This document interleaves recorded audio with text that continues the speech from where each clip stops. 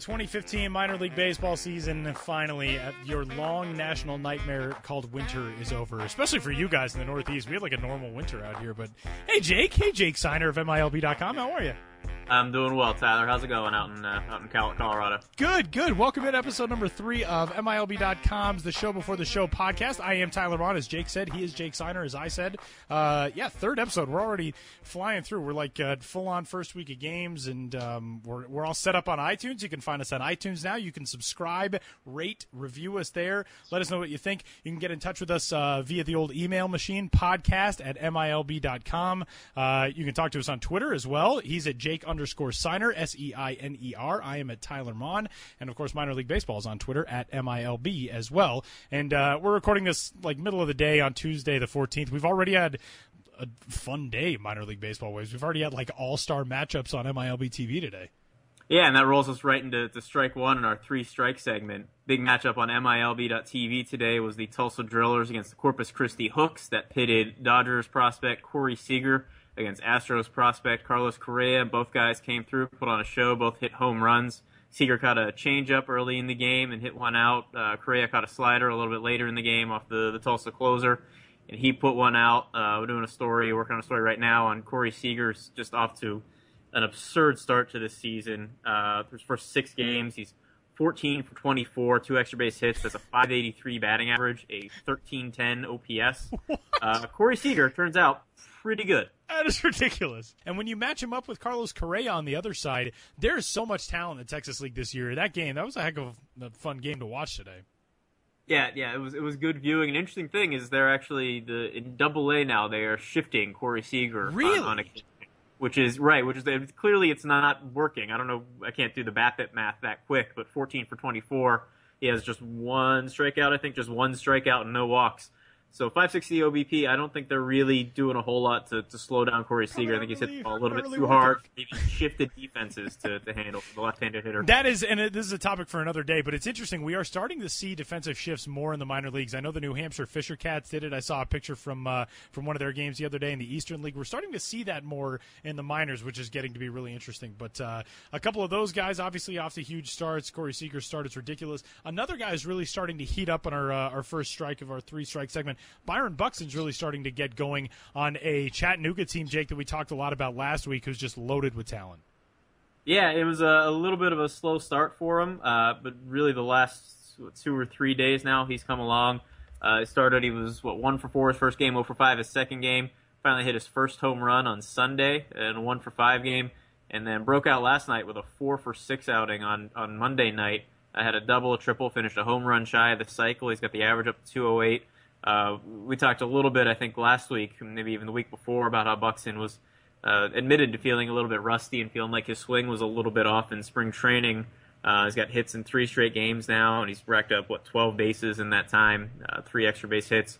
It seems like Byron Buxton might be back to doing Byron Buxton things, possibly to stay, and that's good news for Twins fans. We're hoping to see him get to the majors at some point this season if he's going to be able to shake off those cobwebs in the first couple weeks of the season. You know, that's one of the things that Terry Ryan, the Twins general manager, said before the season started this year. He said it's not out of the question for both Byron Buxton and Miguel Sano to make their major league debuts this year. Obviously, both of them missed pretty much the entire season last year. Buxton played a little bit, but it's good to see, especially for Buxton, it's good to see him knocking the rust off because Sano, we knew the injury, Tommy John, it's going to take a little while to get back, but Buxton, it was so many different things, so it's been good to see him acting and playing healthy so far this season. Strike 2. Left-handed pitcher and number 12 Tampa Bay Rays prospect Blake Snell has started off fantastically this year.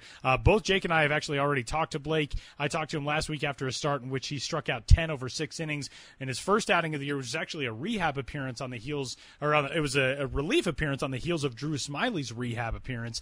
But Blake Snell improved command, gave me a really interesting quote last week where he said, "This offseason, I really just realized this is what I want to do for the rest of my life. So I applied kind of a newfound sense of maturity to it." He's a lot of fun to talk to and a kid who's had a lot of success so far this season. Yeah, and I talked to him after he made his second appearance today, and he was again coming in after Smiley. They threw another shutout today, the two of them with one of the relievers. They joked with him that maybe Tampa would be best off just promoting the two of them together to the majors. Take you back there.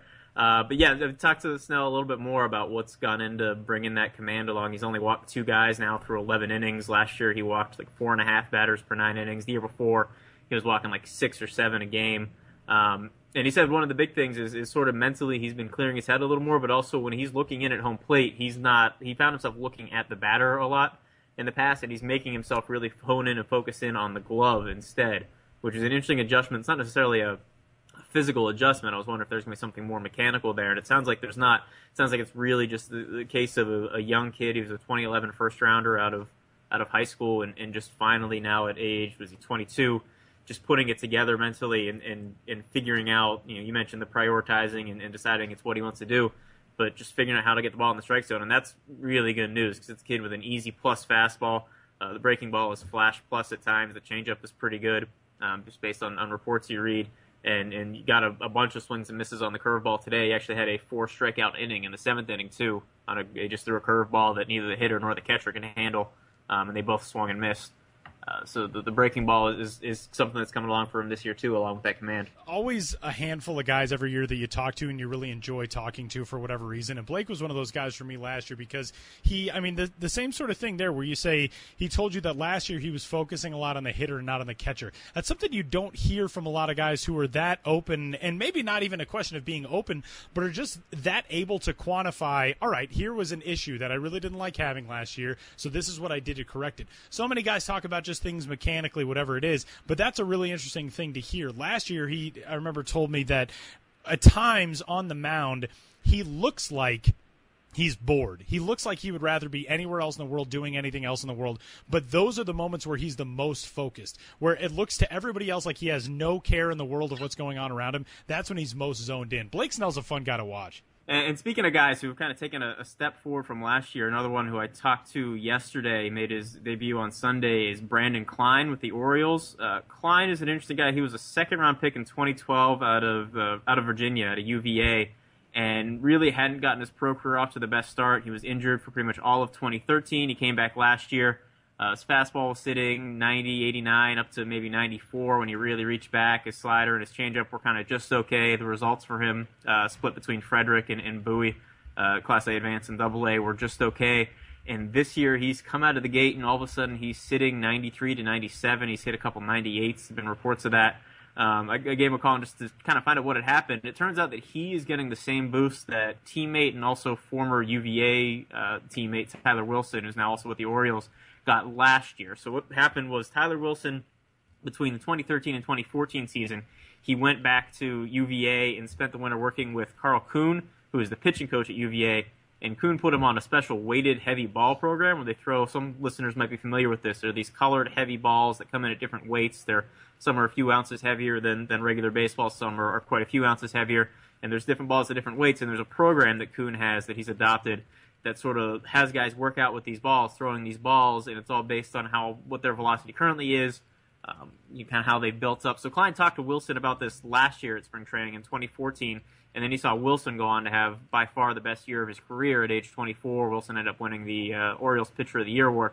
So Klein spent this offseason working at UVA, said there was like 12 or 15 UVA products who all went back and worked with Kuhn on this throwing program, on this heavy ball program. And Klein has been probably the best pupil, seen the best results of anybody out of that program. His fastball's jumped 3 to 5 miles an hour, kind of depending on how you're looking at it. And his slider has come a long way, too. So he had a really good debut on Sunday, struck out a bunch of hitters.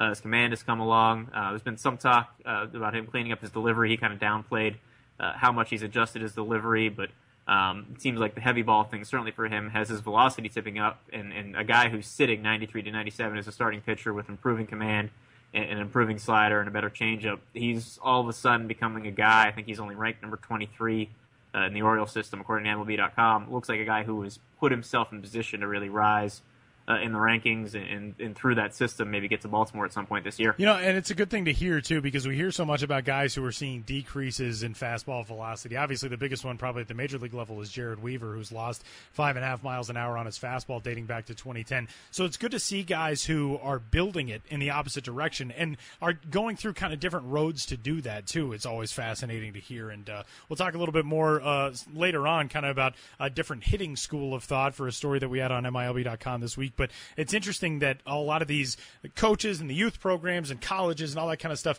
have their different modes of getting guys to be a little bit quicker with a fastball, a little more velocity, a little stronger to go deeper into games. And it's always intriguing to hear how everybody has a different view, a different school of thought on everything. And that quickly gets us out of 3 strikes this week. Coming up next, we've got an interesting interview with one Chris Smith, former Independent League pitcher, former Australian Baseball League pitcher, and now a once and future New York Yankee. Jake's going to sit down with Chris next.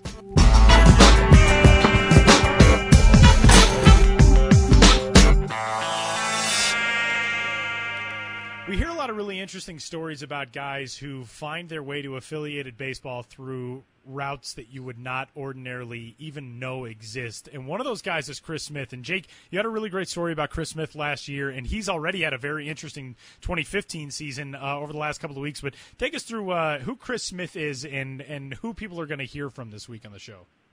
Yeah, so you mentioned we hear a lot of strange stories about the things that the guys will do to stay in pro ball, the lengths they'll go to. I think Smith's story is probably certainly the most absurd that I've heard of those, the things he's done. I think he's been cut by 2 different independent league teams. He graduated college thinking he wasn't going to play pro ball. He was just an outfielder when he went to college at Kentucky Wesleyan.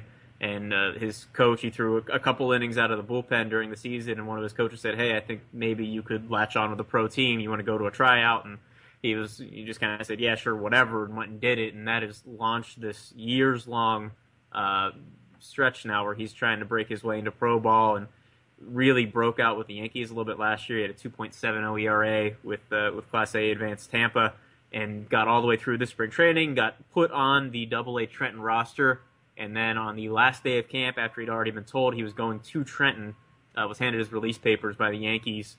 And he kind of gets to tell the story from there when we go through the podcast, and we'll let him tell you a little bit more about his background and about his path. But he's now back with the Yankees. They re-signed him a week later. He's in extended spring training and remarkably positive through the whole thing.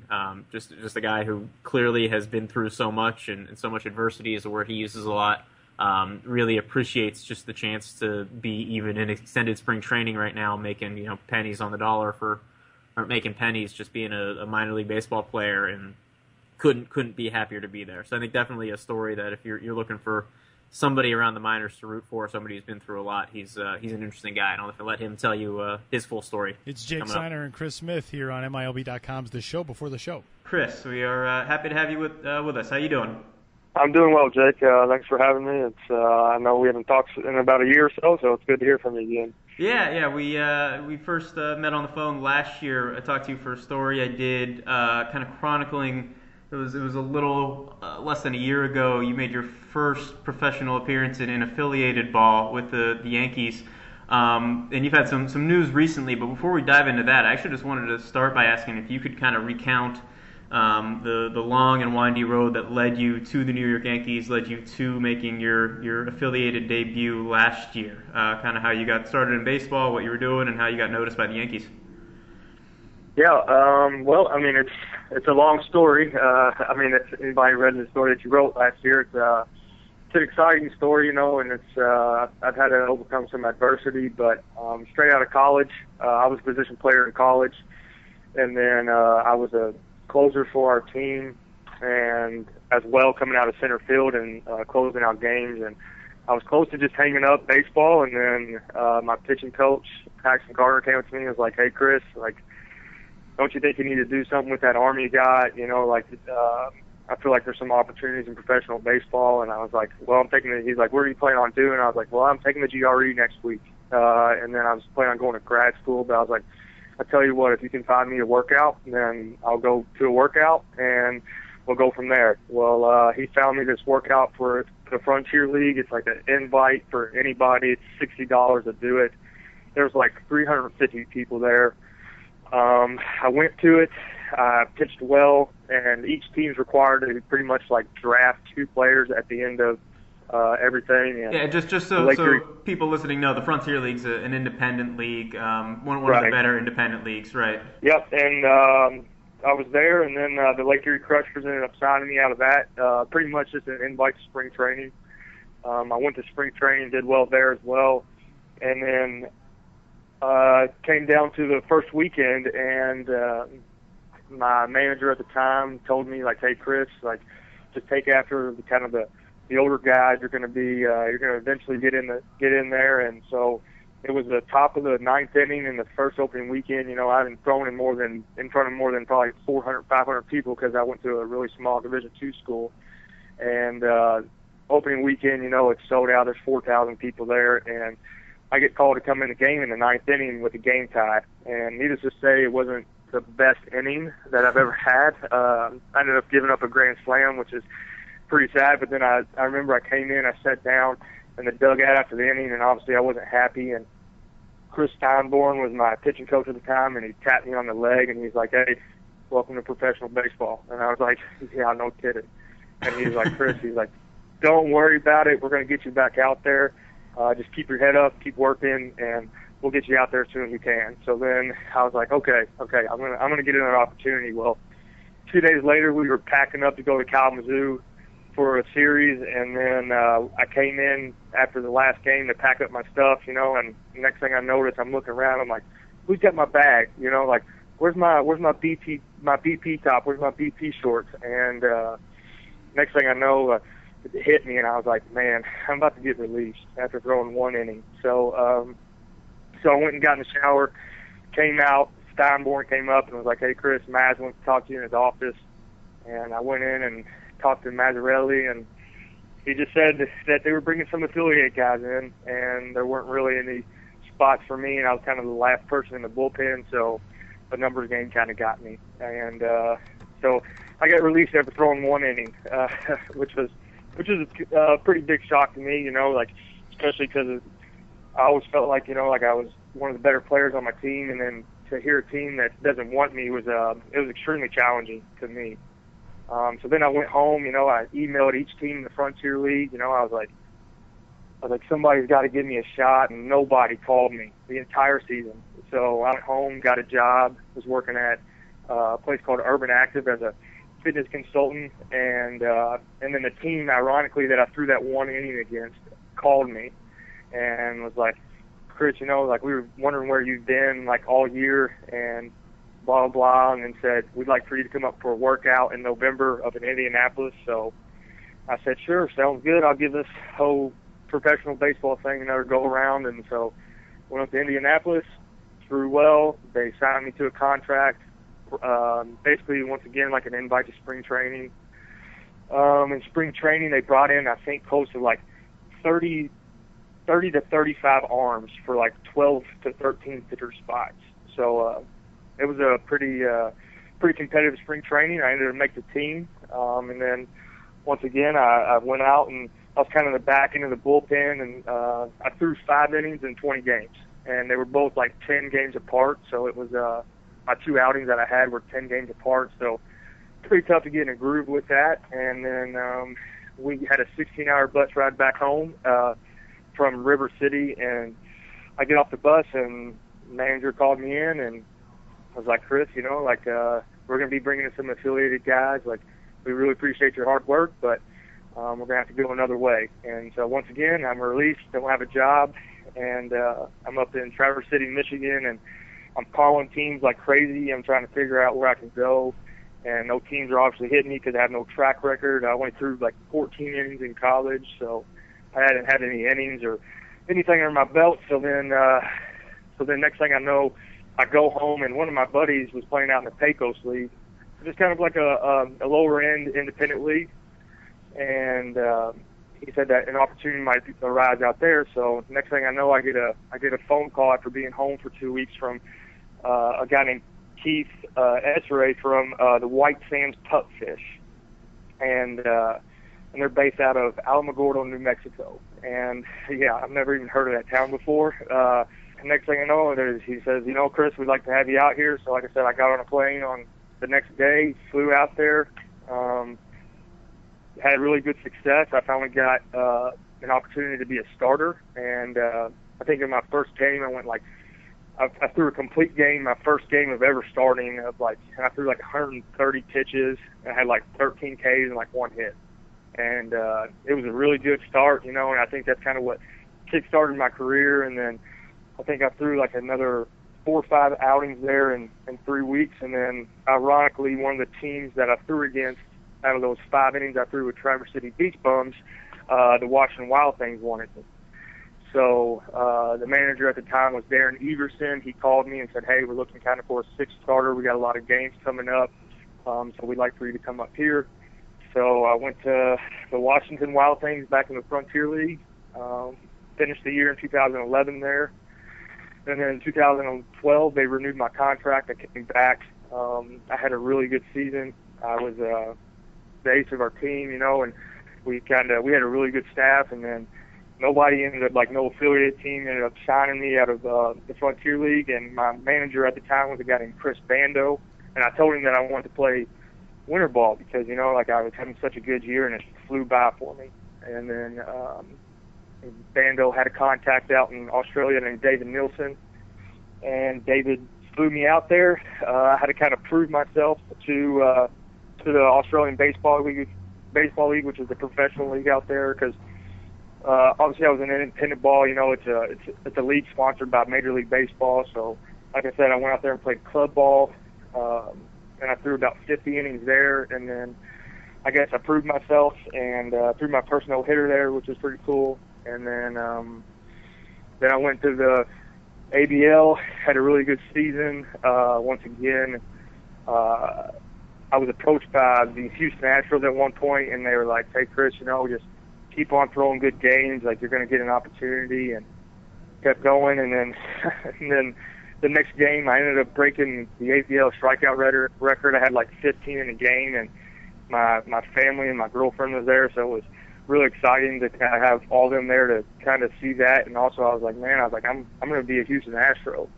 And then the next day, that scout came up to me and was like, Chris, you had a heck of a performance last night, but unfortunately, we have too many arms we're bringing in spring training, so we're not going to be able to sign you until at least extended spring training. And so I was like, well, it was kind of a shocker to me once again.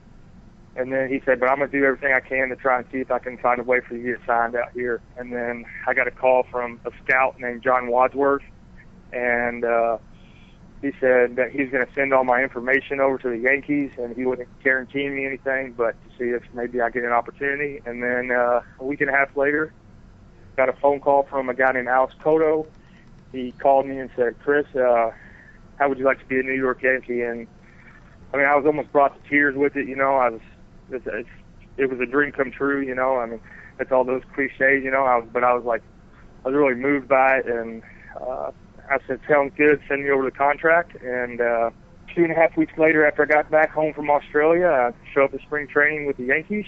And then, unfortunately, on that first year, I had that stress fracture in my forearm, and I missed all of 2013 because 2012 I threw about 230 innings between independent ball and Australia. So missed that year, and then last year was kind of my first full season, and like I said, I felt like I had a pretty good year, and then it's a new year, and so here I sit now.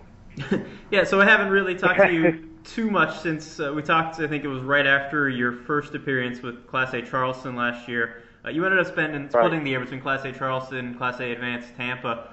What was that experience like, and how did that experience playing in the lower levels of the affiliated minor leagues compare with being in some of the independent leagues you played in, as far as not just the game and how that was different, but the transporting between games, the fan bases and things. How was that different than what you'd done previously? Yeah, well, to be honest with you, a lot of people aren't too familiar with independent leagues. It's really hard to explain to people what an independent team is. But there's so much talent in independent ball, and everybody in in those organizations in independent ball are looking for an opportunity like I got. But the talent level, I'm telling you, there are teams in the Frontier League that could definitely compete with teams in affiliated ball. It's just some of those guys that don't get an opportunity. Maybe they're too old, maybe they're not throwing hard enough, or they just don't have the tools, or they're former affiliated players. But at the same time, there's an incredible amount of talent there. And then going to Charleston for my first time. I mean, I threw in front of 5,000 fans, you know, and they have such a great atmosphere in Charleston. Like, the fans are fantastic. They're in the game for 1 through 9, and it was a heck of an experience, you know, and I had a little bit of success there, you know, and then when I got the call to come to Tampa, you know, it was kind of a shocker because, I mean, I given up a home run in back-to-back games in Charleston, and I was just like, I thought I was on the verge of getting released again, you know, because independent ball might be a little bit more cutthroat than affiliated ball, because in independent ball they're not about developing players, they're about winning. There's no like minor league system for independent ball, so like I said, they're all about wins. But I got my trainer came up to me and he said, "Chris, the manager wants to talk to you in his office." And he had a straight face, and we were in Hickory, and I was like, "Oh gosh, here we go. Here goes I honestly felt like I was getting released, and I walked in, and Durante, which was my manager, said, "Hey Chris, we're sending you up to Tampa." And I was like, "Really?" and he was like, "Yeah, they want you there tomorrow." So then I joined our Tampa Yankee team in the Florida State League, and it's so funny. My first outing there, I gave up a home run too. So I'm just like spinning in my head, like, when is this ever gonna stop? You know, I was like, I've never experienced this. I've experienced adversity, obviously, but like not as much adversity on like the baseball field in consecutive games. And then I met with our mental conditioning coach and a coach down here, Justin Pope, and they got my mind right basically, and I put confidence in me, and then I went out and felt like I finished the year pretty strong. Yeah, looking at the numbers, it looks like it was a pretty successful season for you. It was 43 1/3 innings at Tampa. You had a 2.70 ERA, struck out almost a batter an inning, just 12 walks. When you finished the season, what was the conversation like with the Yankees as far as coming back for spring training this year, and what was the experience like in spring training? Going through your first, affiliated spring training, or not first, I guess, wasn't your first affiliated spring training, going through that with the Yankees this year. Yeah, well, I mean, at the end of the year, my pitching coach was Danny Burrell. Fantastic person. He taught me so much, like he was very hands-on with us there, watching video, showing up early, working with us. He actually caught our pins, so which to him I'm sure was scary at sometimes, but no, he at the end of the year, I ended my year, I gave up a 3-run homer to the Cubs, the Daytona Cubs, and so I was obviously pretty mad about that last outing, especially that's how I went out. But, Danny came up to me and was like, "Chris, what happened in this last outing, and I want you to realize that it doesn't depict your entire season. You've had a great year with us, and you've opened up a lot of eyes within the organization, and he was like, you should feel really good, and this should just fuel you for coming into spring training next year." So the end of the year evaluations, I felt like I got a really fair one with Danny. He felt like my pitches had progressed a lot. Said that some of my pitches were major league caliber. So, like I said, it really motivated me to come in the next camp in the best shape I could. So I got a trainer in the off season by the name of Eric Hammer, and he really worked with me really well. And I showed up at camp in shape, feeling good. I knew I was competing for a spot. There's only a certain amount of spots within affiliate organizations, and I knew I was competing for a spot, and I actually had a really, really good spring, and then kind of got some bad news on the last day, and right before I was getting ready to break for camp. But no, I felt like I came in prepared, and everything went well. I think I only gave up 2 hits in spring, but it just I felt prepared coming in. Yeah, you alluded to the bad news. So the way I understand this, and I want to know if you can explain it a little clearer, but you were cut by the Yankees on the last day of camp, and then you re-signed with them just this past week. Is that right? Yes, that's correct. It's been a little bit of a roller coaster week. I was about 5 minutes. I felt, I think Friday the rosters came out, not this Friday, but the previous one, rosters came out while I was in spring training. I was on the Trenton roster.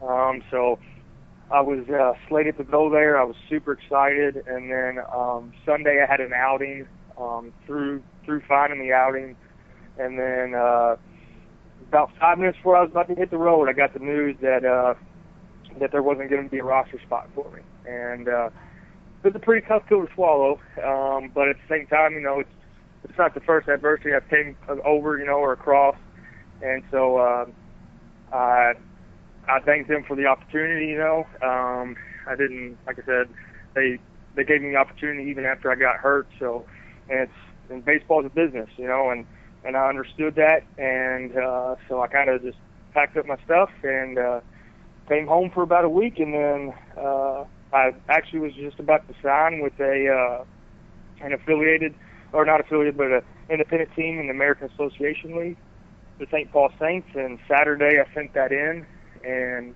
like my contract and everything, and then next thing I know, Danny actually texted me and was like, "Hey bud, what's up?" And I just was like, not much, just hanging out at home.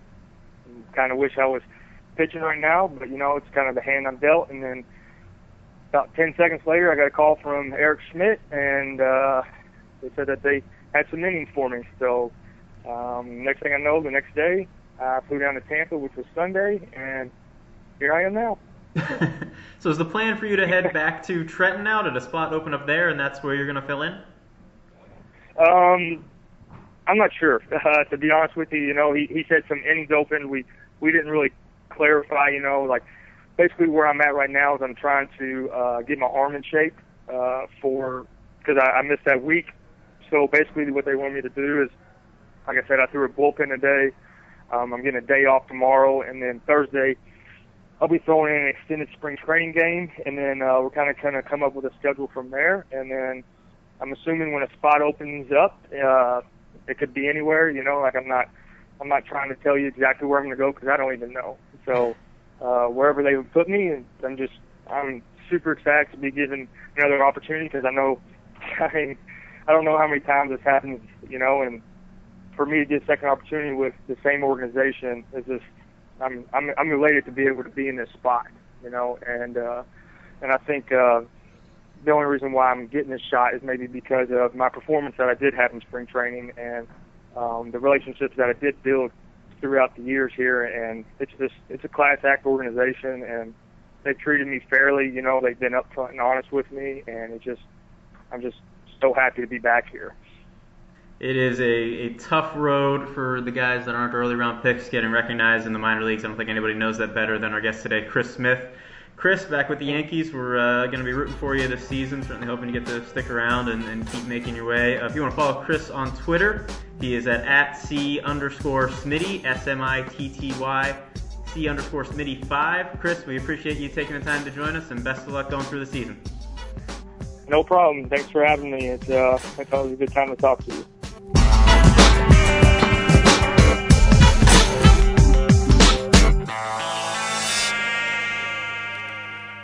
Thanks again to Chris Smith for joining us. I hope you enjoyed that story. We're going to segue now from a minor leaguer you probably have not heard of to one that I am sure you have. I wrote a story on the site yesterday, Ashley Marshall did for us, on Chris Bryant going 3 for 3. We got some really interesting quotes from his hitting coach at AAA Iowa, Bryant Harper, talking about some of the unique things about Bryant's swing, and they really tied in well with the story, Tyler, that you wrote for the site last week, talking about Chris Bryant and Joey Gallo and their unique background. I wonder if you can tell us a little about what Harper's quotes evoked for you about the Bryant and Gallo story. Yeah, it was really interesting to read what Bryant Harper had to say. His quote, the one that kind of hit me with Ash's story last night is, quote, "He pretty much has a different swing than anybody I've ever seen," Harper talking about Chris Bryant. He continued and said, quote, "He tries to hit fly balls. His goal is to hit the ball in the air. You don't see that too much because some players want to keep the ball out of the air, but Chris is a big kid with a lot of leverage." And I thought that was really interesting because I did a story last week talking about both Chris Bryant and Joey Gallo, top Cubs prospect, top Rangers prospect, and how they grew up together in Las Vegas. Their dads coached together. They were friends. It's kind of an age difference. Actually, Chris is the same age as Joey's older brother, but they played, around each other. They didn't play a lot on the same team, but they were always over at the Bryant house on the weekends, hitting in the cages, did a lot of work together growing up. And That's the way they were taught. Mike Bryant, who is Chris Bryant's father, taught them based on a 1971 book by Ted Williams called The Science of Hitting to, quote, hit the ball hard and hit it in the air. So that's what I thought was really interesting is Bryant Harper. I have zero doubt that Bryant Harper probably did not get a chance to read my story. It was a busy week last week for minor league coaches, but he described the exact way that Mike Bryant had talked about what those guys were taught. It's not this whole swing for the top of the ball, hit the ball on the ground, hit it somewhere hard, hit the top half. For the Bryant family and for, by extension, the Gallo family, it was swing with a little bit of angle on your bat coming up with the ball, meet the ball on an even plane, and hit it hard in the air somewhere. And I thought that was most illuminating was to hear Bryant Harper say that about Chris Bryant. 43 homers last year. Joey Gallo had 42. Those two guys are doing something right now. I don't know if I want to call it revolutionary, but I think it's going to change a lot of the way that people look at how you teach hitters how to hit. Because obviously they're giants. They're 6'5", they're big dudes.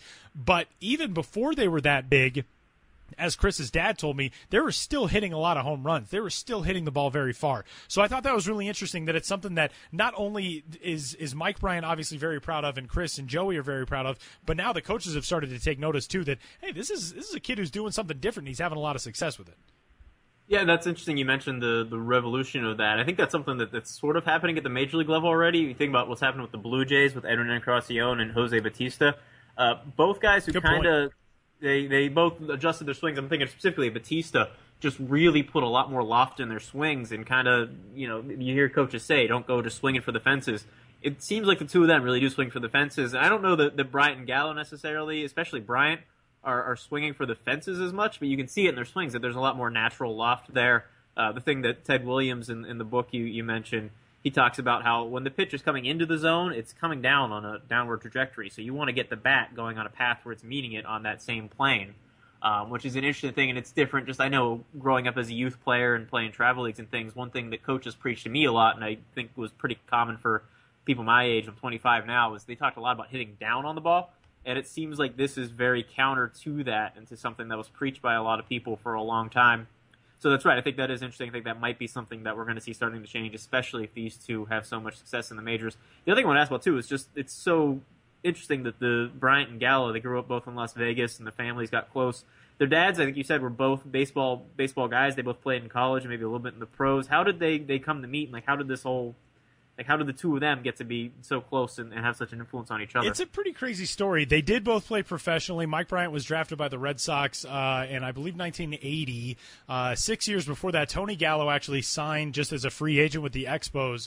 But Tony didn't play very long. He kind of didn't really like being away from home. It's obviously a very, very different culture back then in minor league baseball, and how far away you are from home in 1974 is a lot farther than nowadays, where you can hop on Skype and you're at home in the next 3 seconds.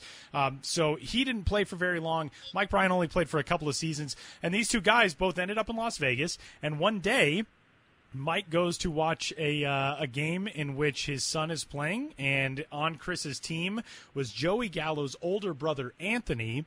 And coaching, part of the coaching staff for that team was Tony Gallo, a former Expos pitcher and father now of, a guy who breaks windshields on trucks during batting practice at the Futures game, and Joey Gallo. And so they kind of got to talking, and one of my favorite quotes throughout this entire story, and I tracked down both Mike Bryant and Tony Gallo, but one of my favorite quotes was listening to Mike Bryant. He talked about how as soon as he and Tony started talking on the field, the other two coaches who were a part of the team kind of realized, yeah, we're not going to be coaching anymore. Like, they could see the bond that Mike and Tony had, and they just kind of left and let Mike and Tony do it themselves. So Mike and Tony built basically a youth baseball empire. That a team called the Las Vegas Ballbusters that was one of the premier youth teams in that region and really nationally. And I mean, they talked about, and I talked to both Joey and Chris about this, they'd go to tournaments in Las Vegas or in Phoenix or in California or in Texas, and because they were a Vegas team, most people thought, like, Vegas, who plays baseball in Vegas? But they'd go out and they'd roll teams because they were extremely talented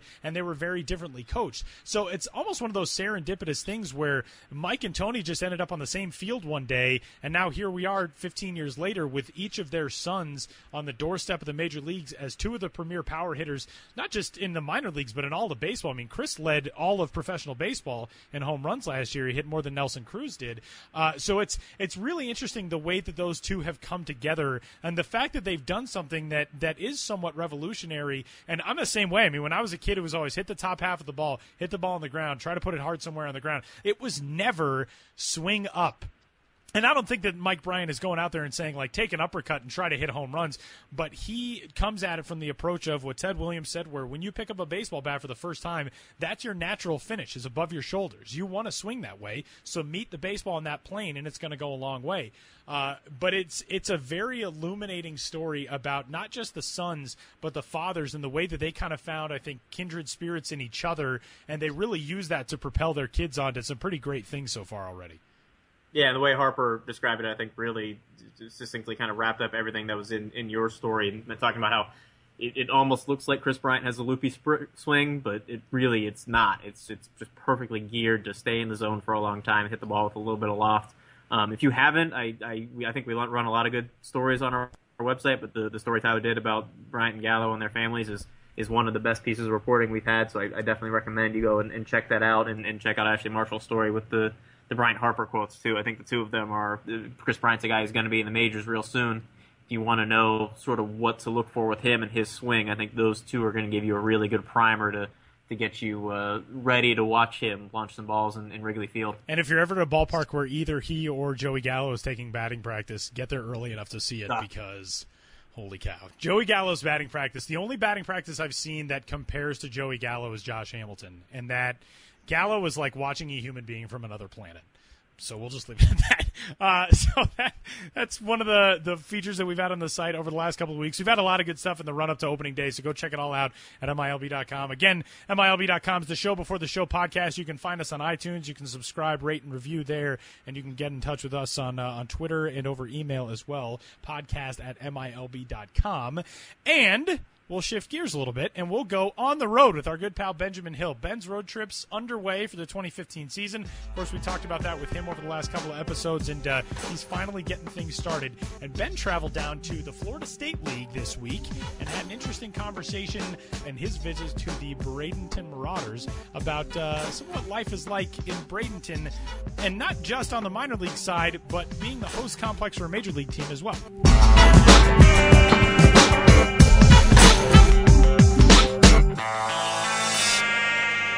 I'm Ben Hill, live and on location for the Show Before the Show podcast on MILB.com. And I'm joined by Trevor Gooby, the Senior Director of Florida Operations for the Pittsburgh Pirates. Yep, that's correct. And in that capacity, you oversee the Bradenton Marauders as well?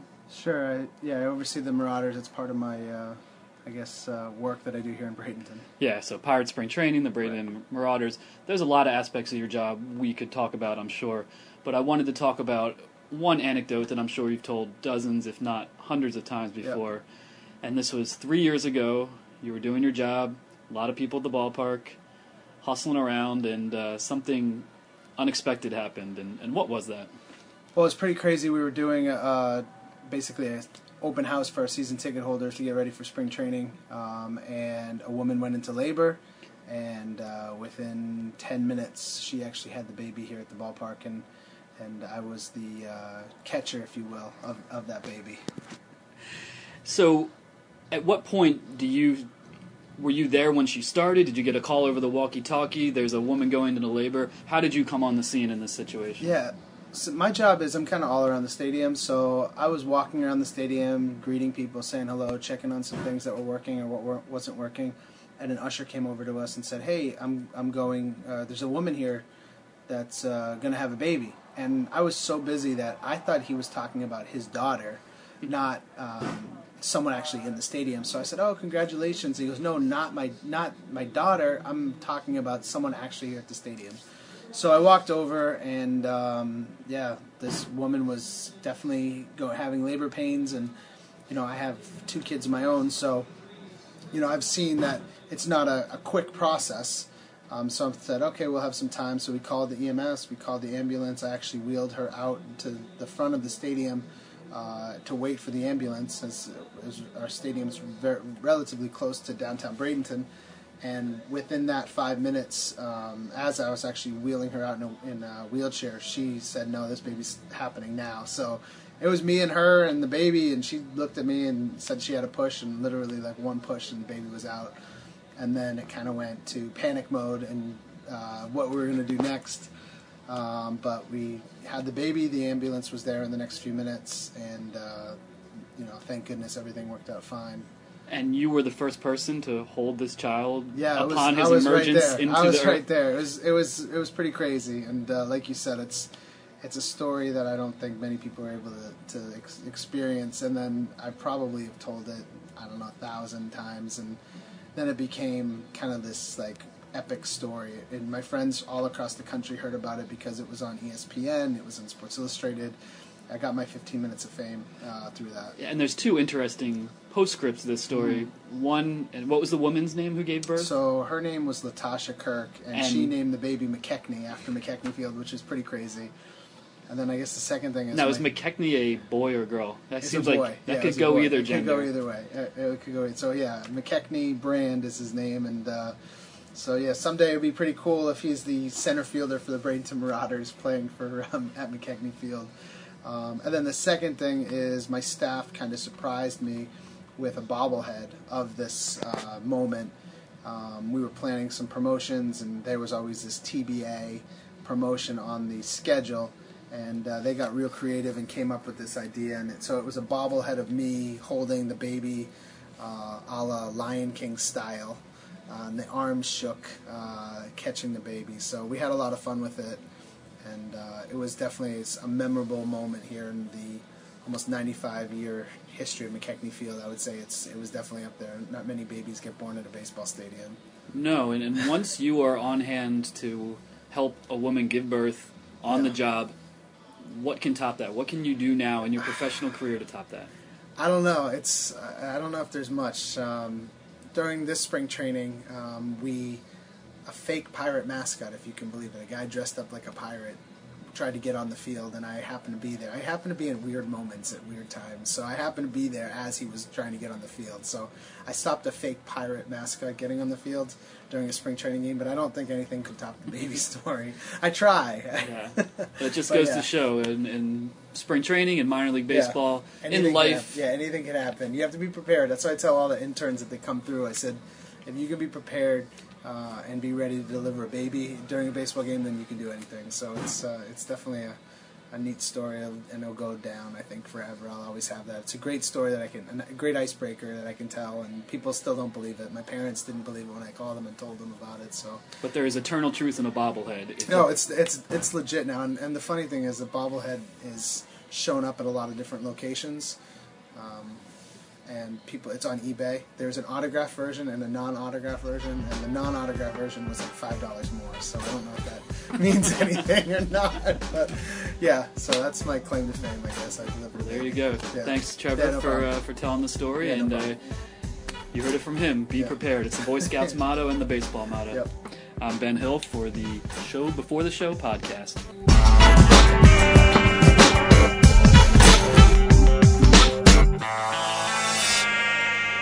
As always, a big thanks to our good pal Benjamin Hill, who was on the road in the Florida State League this week. Ben, we're recording this on Tuesday the 14th. Tonight, Ben will be in Jupiter. Tomorrow, he's headed to Vero Beach for the Jackie Robinson celebration game at historic Dodgertown, which will pit the St. Lucie Mets against the Brevard County Manatees.